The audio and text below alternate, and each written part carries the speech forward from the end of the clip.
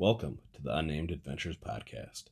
We're doing a 5-part series where each episode is recorded while we were in Colonial Williamsburg, Virginia. This is part 3 of 5.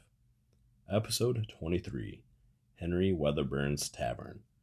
Merriment and friendliness were specialties of the house at the Weatherburn's Tavern, which is an original building. The tour gave us a glimpse into the private lives of Henry Weatherburn, his family, and his slaves, who made the tavern one of the most successful of the 1750s.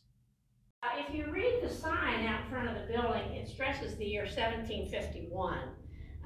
The building is actually quite a bit older than that, almost 10 years older.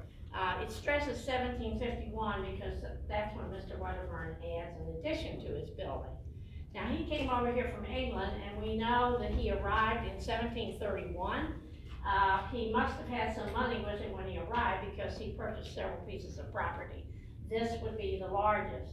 So he built this structure, and it may have started out as a home. It's a typical 2-story home for that time period with a center hallway and 2 rooms on each side downstairs, and at that time there was 1 room upstairs on each side. When he started his business in Williamsburg, he was actually working at the Raleigh Tavern across the street. He was not the owner. When new owners took over the Raleigh, he and his wife were evicted. So that's when Mr. Weatherburn opened his own business. Tavern in the 18th century was not only for eating and drinking, but it was for sleeping. So if you're thinking about a TGI Fridays or Ruby Tuesdays today, it's a tavern, right? You go there to eat, play games maybe, but in the 18th century, you had to have a place for the gentleman to sleep in order to get a license. So it was just a basic tavern. He and his wife lived on the first floor, paying customers were upstairs, and they were all gentlemen. In 1751, the story completely changes because the first thing that happened is that his wife died. She died on the 1st of July. He remarried on the 11th of July, same year, 1751. And his second wife was a lady named Anne Shields, and she was the widow of James Shields, who owned the tavern right down the street. Now, Mrs. Shields had been widowed for 6 months when Henry's wife died, and she is still running the tavern. Her husband left it to her, but she's also trying to raise 3 children under the age of 12. So Henry proposed that the 2 of them get married. He knew she was struggling, and he wanted a wife to help him run his business. So she agreed to marry him and moved up here with her family. So now we've got not only a husband and wife, but 3 children in the building. That is when Mr. Weatherburn adds to his building. He adds a great room for entertainment, and he builds up and adds 3 more bed chambers.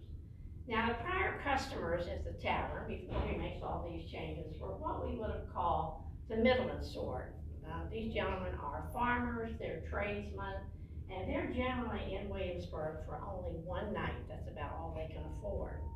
When he makes all these changes, he's appealing to the group of gentlemen who are meeting down the street at the Capitol building. Now, these are members of the House of Burgesses. They are wealthy, they're educated, and they own huge pieces of property outside of Williamsburg. So he does some changes into his tavern to appeal to them. They will come here and entertain their friends. They'll spend their money here, and they'll stay for sometimes weeks at a time. So this is where he's going to make his money. The building was taken over by Colonial Williamsburg in the 1960s. Prior to that time, it was never empty. There's always been a family in the building, mostly operating a business of some sort. So the building is in excellent shape for its age. You're going to be walking on the original floors in the building.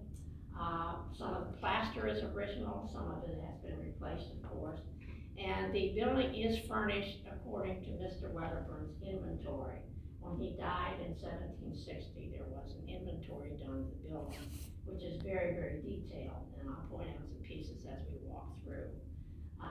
It's a very unique building. There's a certain gentleman that was in this building at least 5 occasions, and his name was George Washington. So you're going to follow me to the next part.